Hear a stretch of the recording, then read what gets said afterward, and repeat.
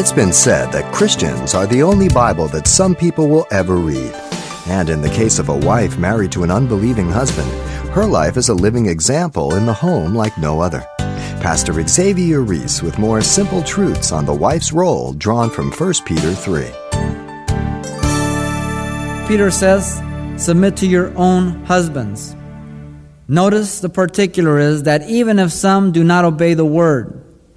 Okay, so these are men who have been exposed to the gospel, but they do not obey the gospel of Jesus Christ. And so Peter says that they may be won, and of course that's for salvation, by the conduct, your manner of life, of the godly young lady. How do they do that?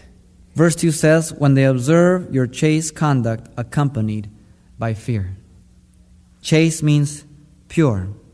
That means that your manner of life, and the word observe means to watch attentively.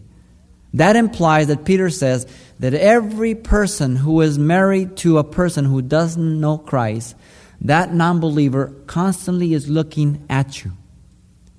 And that intense observation, that is God's opportunity to preach the gospel through your example, through your life.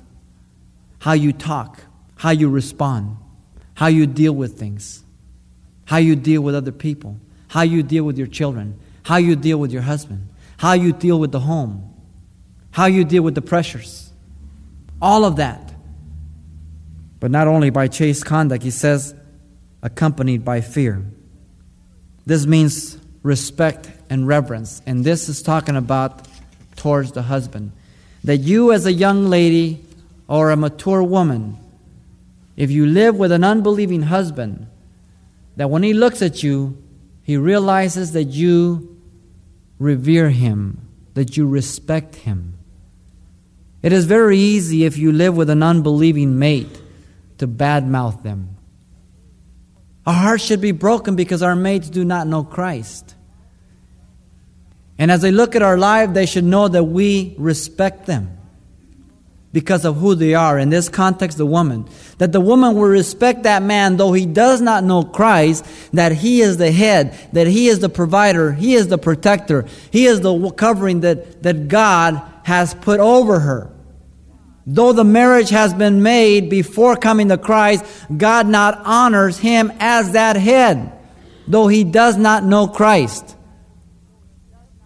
And that woman would submit to everything short of that which would contradict the Scriptures or defile her spiritual purity. That's when the woman has to say no.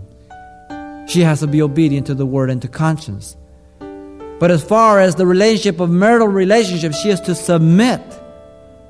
And in that witness, that he might be won over to Jesus Christ.